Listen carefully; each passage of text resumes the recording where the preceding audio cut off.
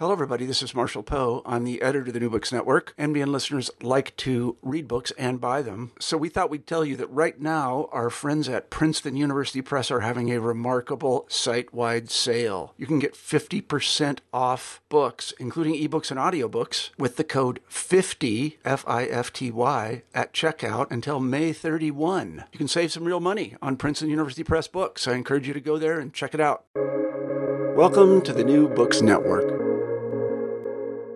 Hello, and welcome back to New Books in the American West, a channel on the New Books network of podcasts. I am Stephen Hausman. I'm an assistant professor in the history department at the University of St. Thomas in St. Paul, Minnesota, and I am your host for today's interview. And I'm speaking with Josephine Lee.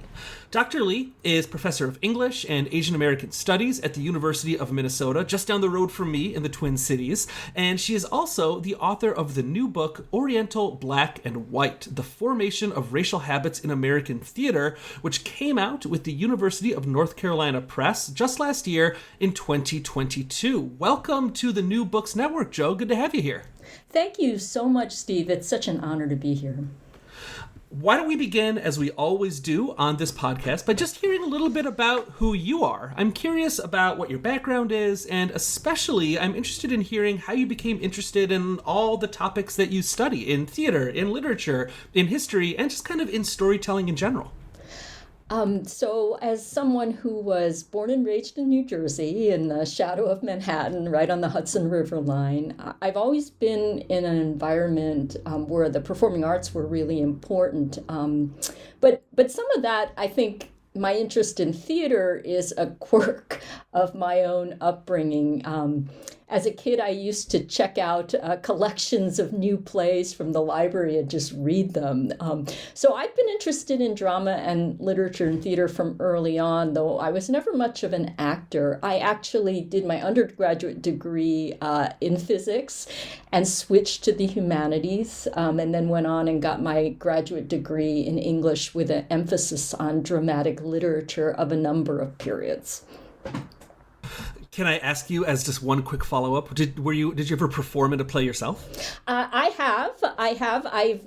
I was in a number of acting classes. I did a lot of playwriting, actually, when I was a college student. I worked with a playwright, unfortunately now deceased, A.R. Gurney Jr., who was teaching at my school at MIT at the time. And we performed in each other's plays. I also did some acting lessons over at HB Studios in New York when I was a graduate student. None of that was something that I really felt like I needed to continue. Again, I'm happy to be behind the scenes mostly. I just dramaturged a new production that's opened last weekend in the Twin Cities, or opened last night in the Twin Cities, called The Chinese Lady. It's a play by Lloyd Suh, and I highly recommend it. I know by the time this podcast comes out that might be irrelevant, but Steve, if you want to be there, it's a great play. We should talk about that after we are done recording, because I'd love to hear more, since I'm local. I'm curious also, what brought you to the specific topic of this book? Why write a book about American theater and race in the 19th and especially early 20th century? Yeah, I've been writing about race in American theater for a really long time. So my first book was Performing Asian America, and that came out in 1997. And in that book, I looked specifically at plays by Asian Americans written from the 1960s on. And so these were contemporary works that looked at Asian American playwrights with a lot of emphasis on the staging of racial and ethnic identity and different kinds of racial interactions. That book focused on contemporary drama and performance, but I've always been interested in theater history too. And so my graduate work way back in the 80s was not actually about Asian American theater, but was a kind of heavy lift of 19th century British drama, including works by Oscar Wilde and George Bernard Shaw. So in 2010, I kind of returned to some of that training and worked on a book I published that was a production history of Gilbert and Sullivan's light opera, The Mikado. And The Mikado was a play, or an opera rather, that came out in the late 19th century that has been sort of continuously produced again and again, not just in the UK, but in the United States and in fact all over the world. And I looked at a variety of productions of that 19th century opera, particularly with a focus on how it represented Japan. And used in most productions yellowface, which is the practice of white actors or singers playing versions of Japanese characters. And so I looked at this comic opera, sort of from the time it came out in the 1880s until today. And among the most interesting productions that I found were a set of productions that were done by African American casts. And these included a production called the Swing Mikado, and it was a version of the Mikado where they kind of jazzed up Arthur Sullivan's music. This was copied by an African-American version called the Hot Mikado, and both of them were competing versions of the Mikado that were produced on Broadway in 1939. So when I was doing work on this section of the Mikado book, it got me thinking about how representations and both of Japanese and other Asian characters might be understood differently when we see them as being played by Black rather than white performers. And my research on the Mikado started unearthing more and more examples of this kind of cross-racial performance, which is not often what we think about when we think about cross-racial casting. We all know a lot about, for instance, the history of blackface minstrelsy in which white performers blacked up. We also know more and more, I think, about yellowface performance in terms of white actors playing Oriental roles. But we don't really think about how actors who are not white also played racialized roles. And this led me to the project that eventually became Oriental Black and White. So let's get into some of the big ideas in this book. And there's a term that you use quite a bit that some of our listeners might be familiar with, but others might not be. Can you explain what you mean when you talk about Orientalism, what that term means, where it comes from, and why it matters so much for the story that you're telling here? So I'll start with a really well-known book that uses this term, and this would be Edward Said's 1978 book called Orientalism. And Said uses the term Orientalism to describe how Europe, the UK, and the US, how scholars and officials and popular culture viewed societies and people in Asia, North Africa, and the Middle East. So a large part of the world that was headed under the term the Orient. And what Said discusses and lays out is that there's a kind of binary opposition that's posited and understood and assumed between the so-called Orient and the Occident, right, which is the West. And that opposition also has a power dynamic that comes with it, in which the Orient is seen as a kind of space of barbarism, irrationality, and chaos, as opposed to the Occident, the West, as the place of civilization and progress. So when I was thinking about my book, Performing Asian America, I thought about Said a lot. And I'm really interested generally on racial representation. And I'm interested in theater. So I was particularly interested in how Said emphasizes a kind of Orientalism as a kind of theatrical mindset.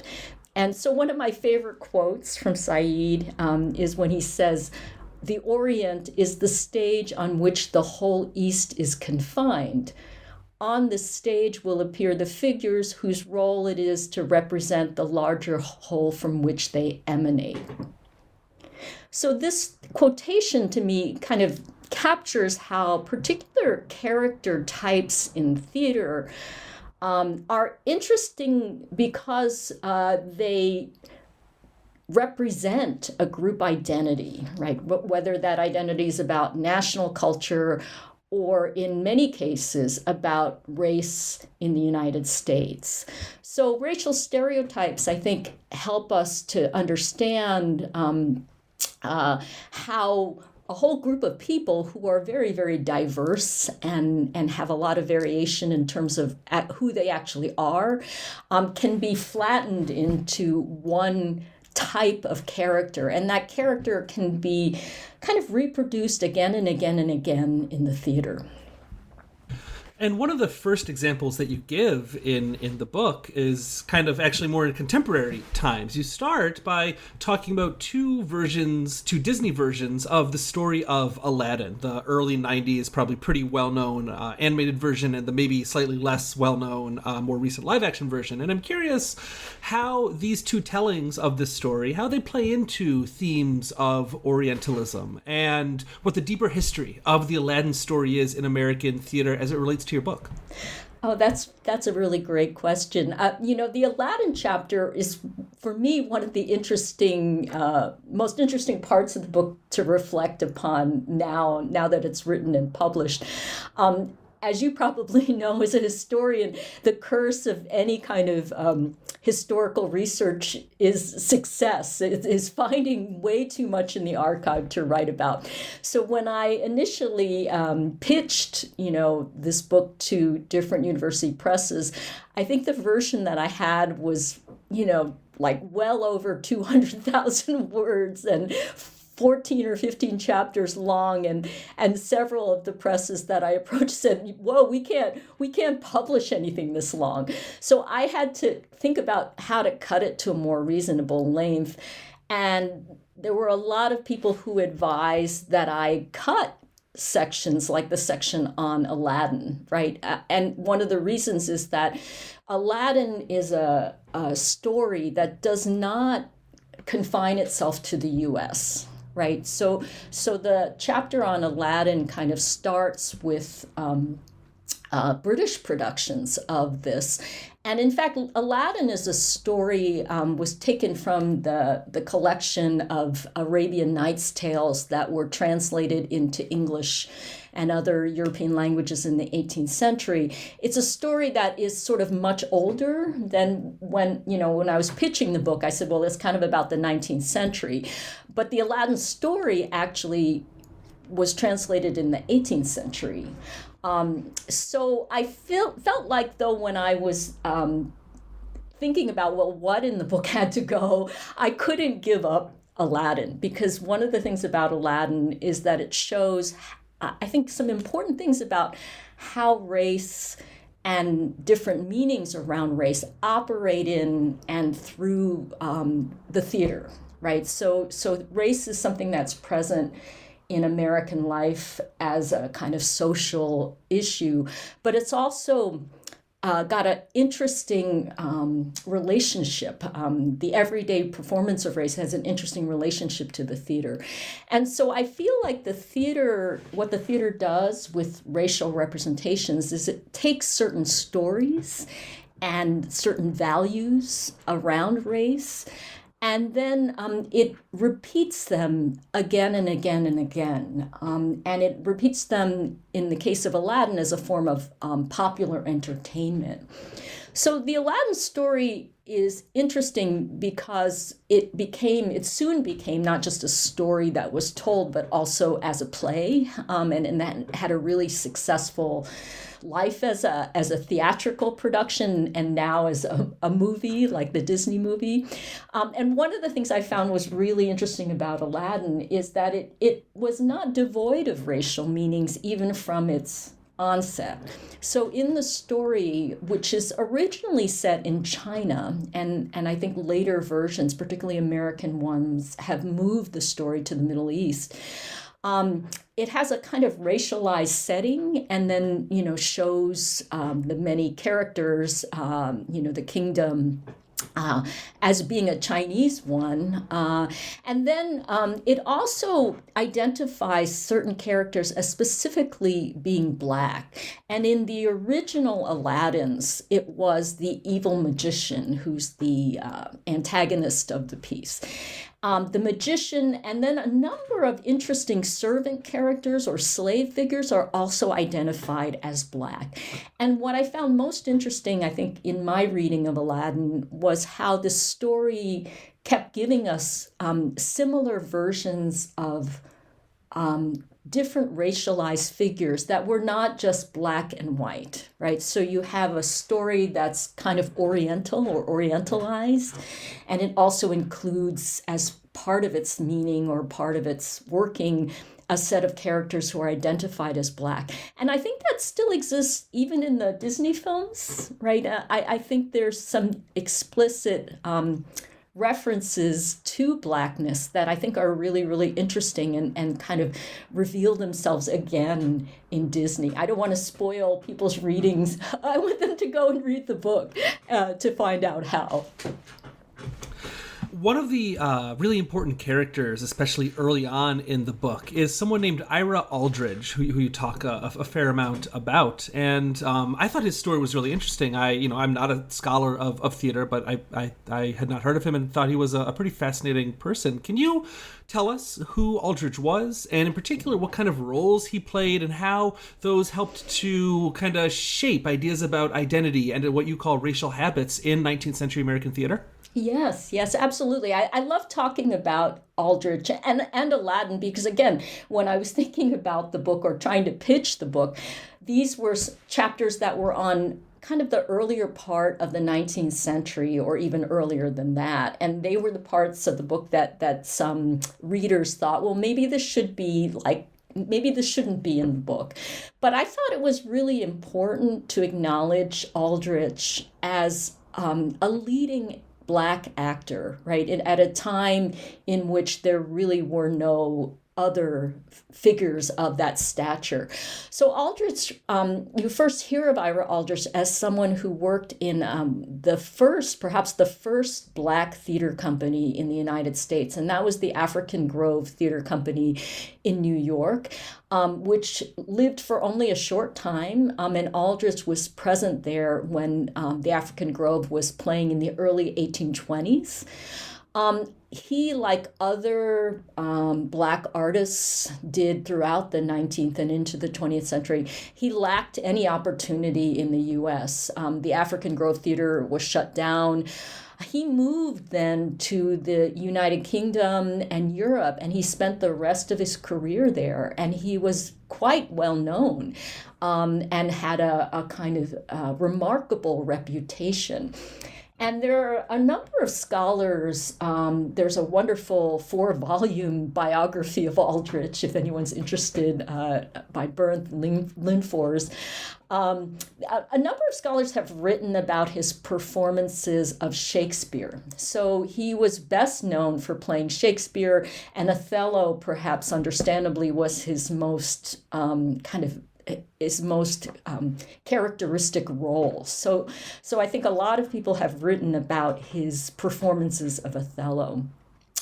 My chapter departs from that kind of thing, and what I look at are some of the roles that Aldrich wasn't kind of talked about for, particularly in the present day. But these are roles that he also received critical praise for by reviewers. And unfortunately, these are roles that we would call quite stereotypical. They're roles that were based on some of the comic blackface roles of the time. And he played a number of kind of foolish, inept, and sometimes drunken servants. And the two that I look at are a servant character named Mungo in a kind of operatic afterpiece called The Padlock. And Mungo was a very famous character type. And there's also a piece there's also a character who is a servant named Ginger Blue, and that is in a play called The Mummy.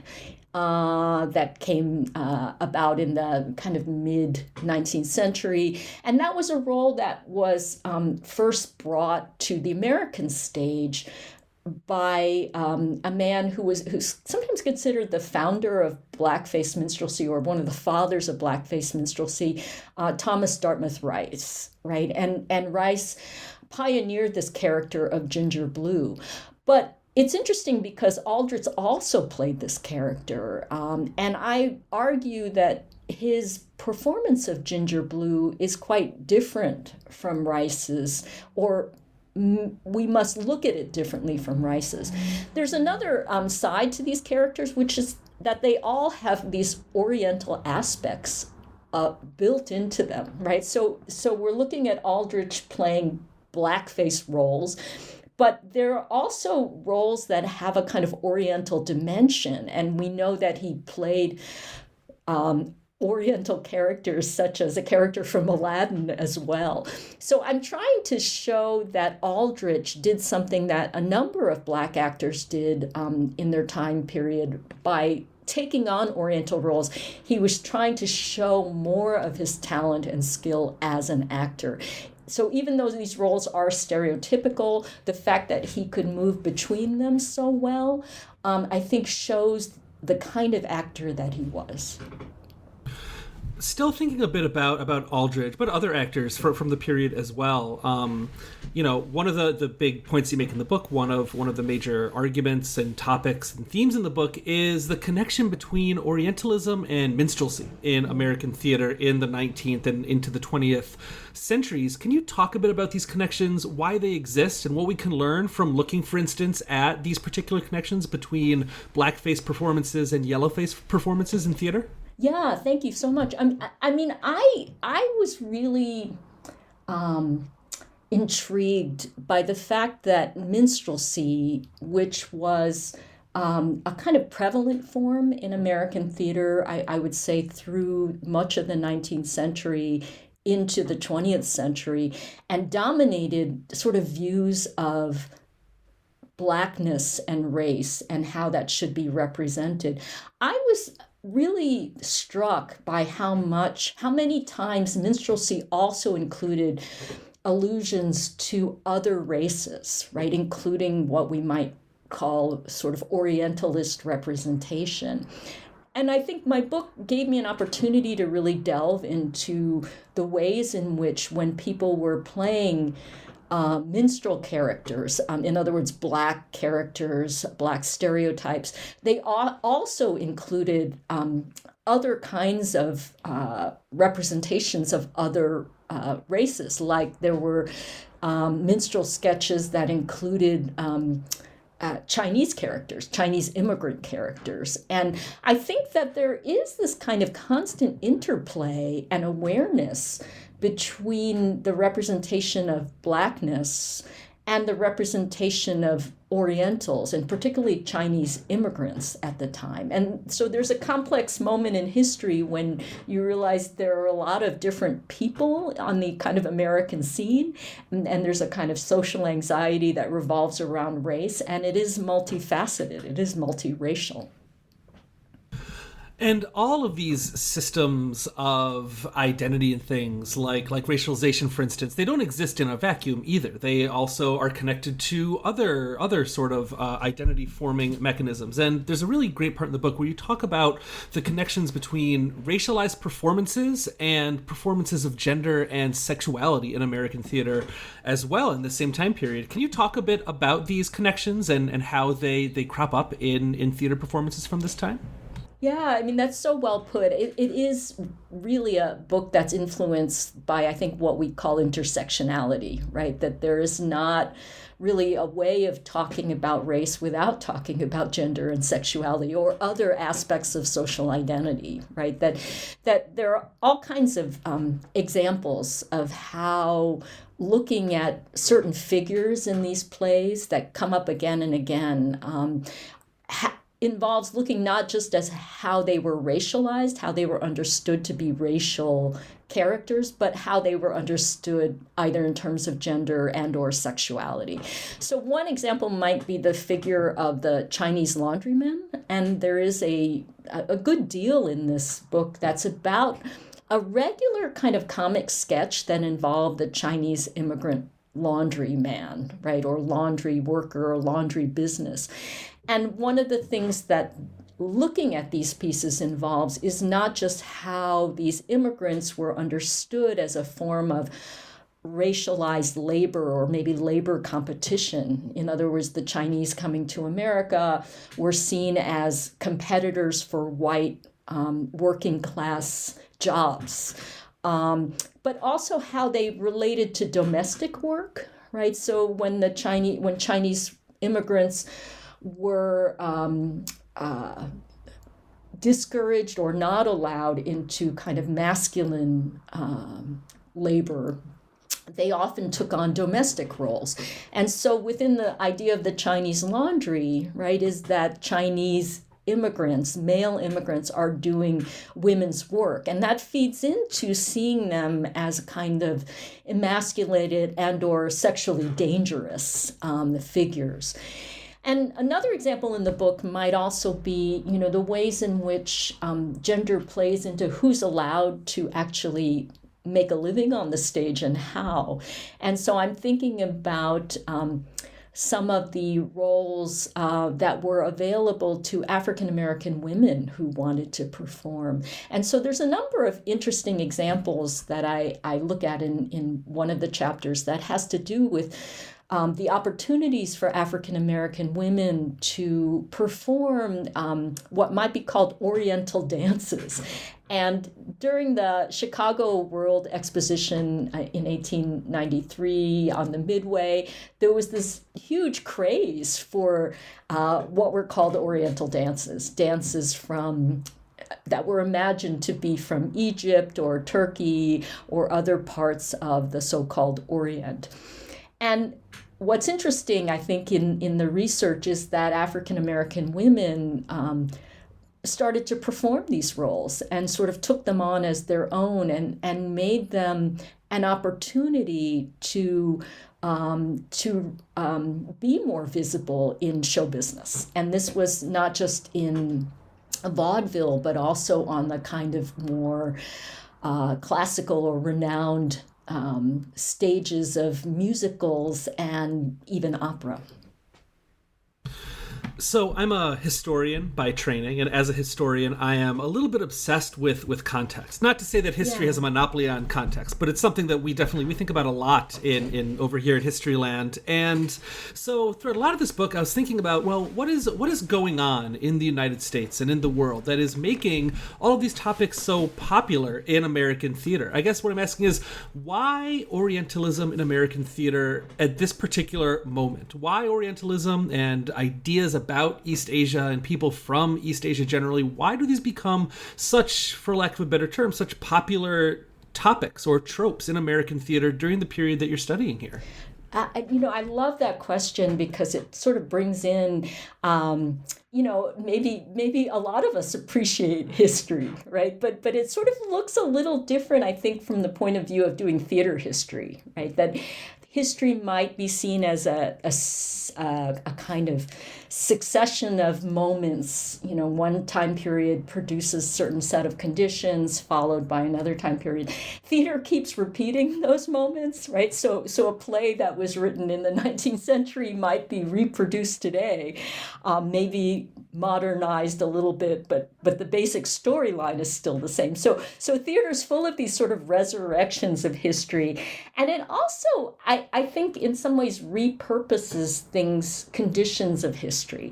So I think there's some wonderful historians who have written about Orientalism. Among them is John Coy Chen, who wrote a wonderful book a number of years ago called New York Before Chinatown. And he talks about different varieties of Orientalism in different moments sort of starting with the 18th century into the 19th century, right? So a colonial America to a sort of moment in which Chinese migration became much more kind of known, and anti-Chinese feeling grew, which is in the later part of the 19th century. So in this sort of earlier period, Chen identifies different kinds and attitudes towards the Orient. And so it sort of starts with the association of the Orient with wealth and trade and luxury. And this maybe goes back all the way to Marco Polo and the spice trade, right? The Orient is the space where you can have kind of adventure and profit. It's also a space that's associated with things that are really spectacular and decorative and exotic in terms of commodities. And I think all of that kind of makes its way into theater, right? So theater is full of, and there are examples throughout my book, in which theater is a space where people go to be kind of impressed and entertained, right? So what we might say the kind of exotic and even decorative dimensions of Orientalism are really, really present, whether they're in spectacular settings or costumes or mysterious characters that promise adventure, or even the versions of the Aladdin story, which are basically versions of kind of exotic tourism, for Western adventurers to sort of go and witness. And so you have that, and I think that is very much ingrained, but still appears today. I think you also have some other versions of Orientalism that come about later, and those have to do with the versions of what we might call the yellow peril, right, which is a kind of stereotype that grew around like the idea of imperial Japan, right? So when Japan became open to the West and then became more modern and had aspirations to be the sort of imperial power in Asia, then you got the yellow peril imagery, right? Stereotypes of Japanese as this kind of marauding culture.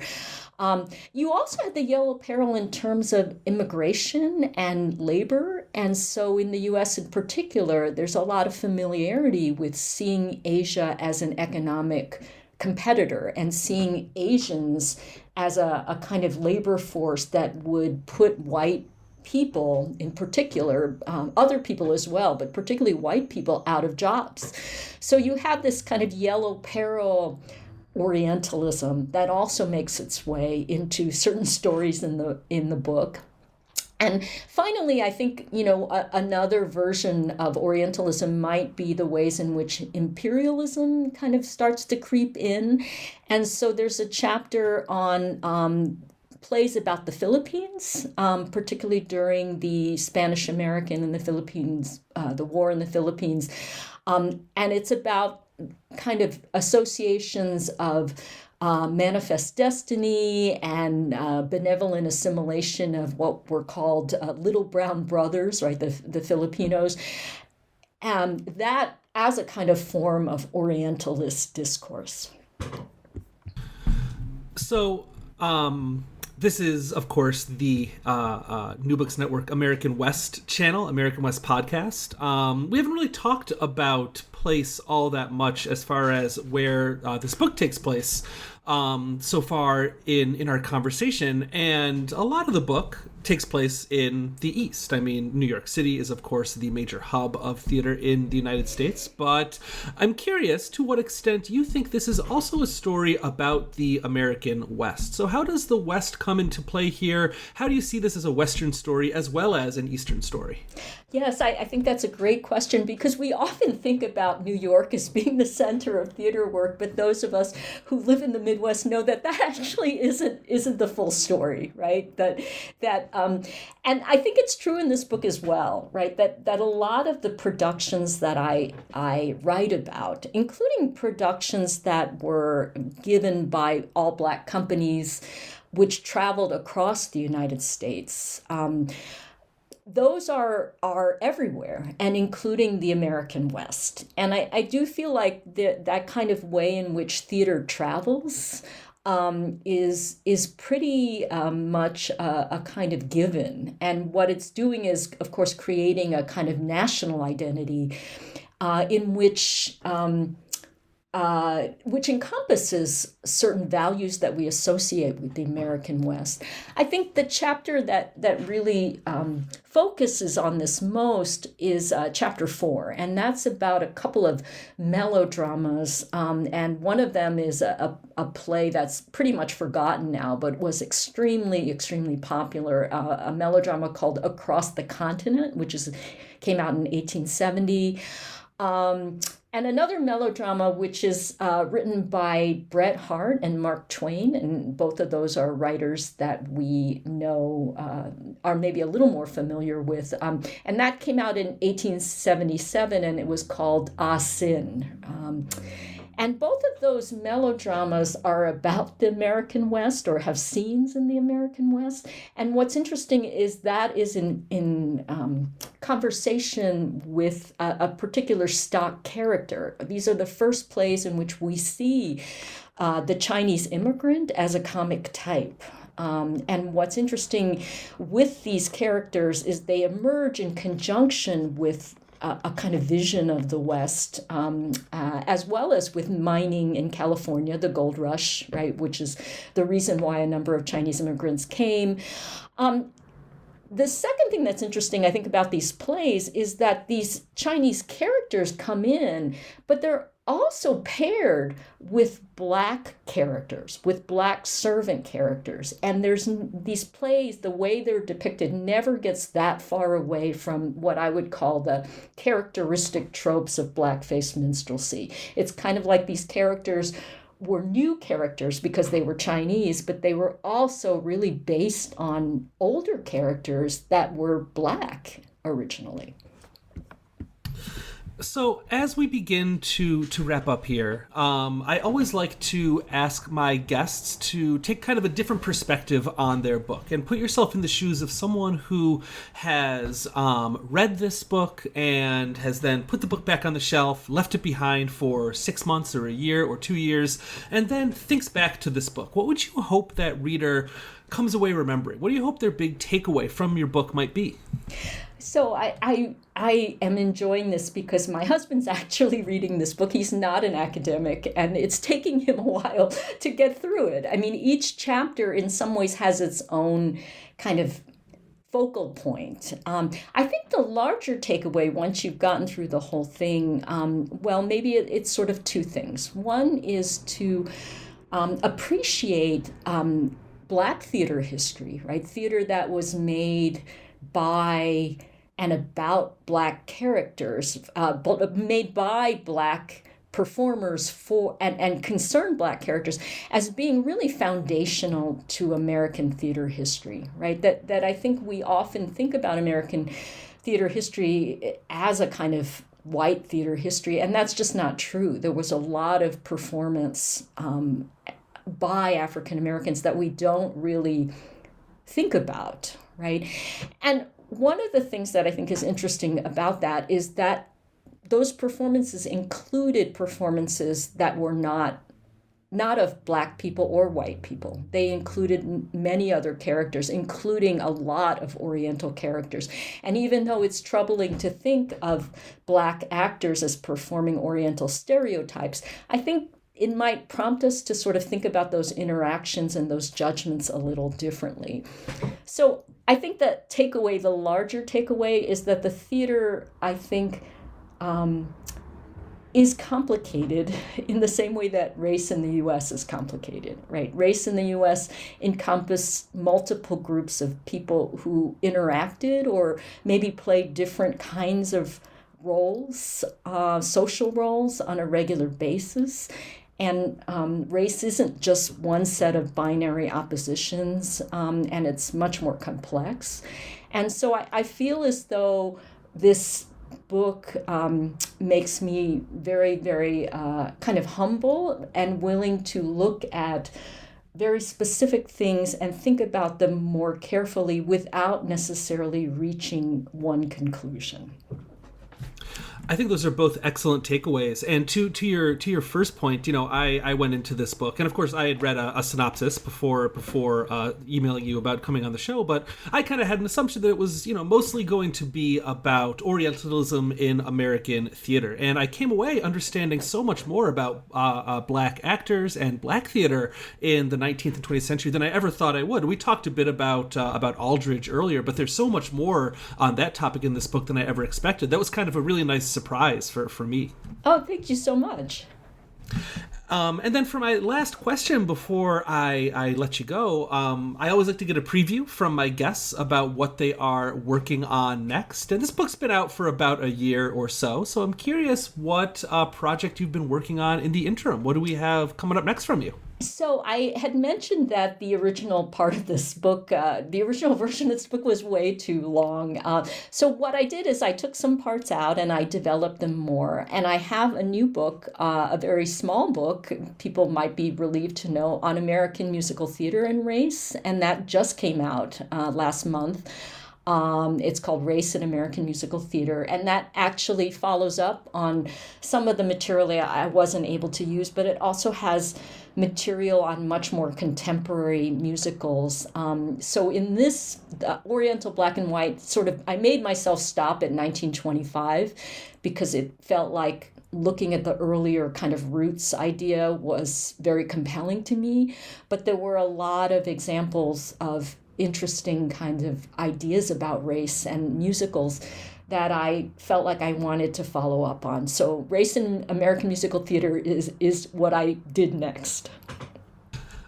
That sounds fantastic. And actually, before I let you go, before we wrap up here, I had one last question I wanted to ask you. I should point out to everyone listening that this book is available completely free and open online, and I'll be sure to put a link to the book in the show notes for this episode. But I'm curious, Joe, why you made the conscious decision to make this book open like that. Sort of what your thinking was there, what your plan was. Well, I think, as an academic, as a professor, I'm really interested in the ways that our research can get out into the wider world. And because I work on theater, I made the conscious decision many years ago.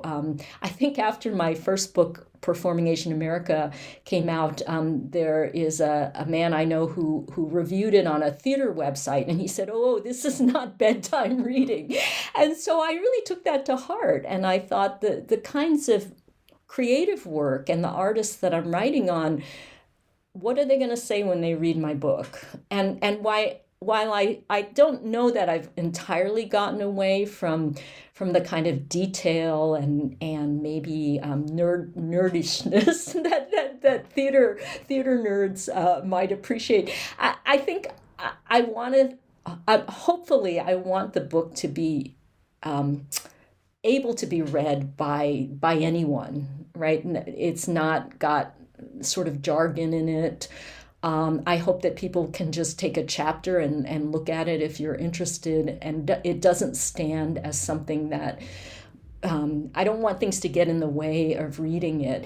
And I do that also because my Mikado book, when I took that road, actually had a little bit of an impact on how opera was looking at things like works like the Mikado. So maybe readers will know that there has been some activism and protest around racial representation and particularly the use of yellowface. And I'm happy to say that there have been a number of theater artists and dance artists and musicians who've read the Mikado book and have said, well, now we get it. Now we see this. And so I made this book open access so that other people could do that and take a look at it just for fun. And the Mikado book's going to be open access hopefully in the next year as well. So just kind of giving back in any way that I can.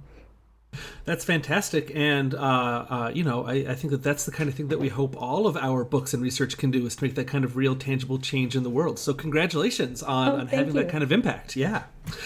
Dr. Josephine Lee is a professor of English and Asian American Studies at the University of Minnesota, and she's the author of the new book, Oriental, Black and White, The Formation of Racial Habits in American Theater, which came out with the University of North Carolina Press just last year in 2022.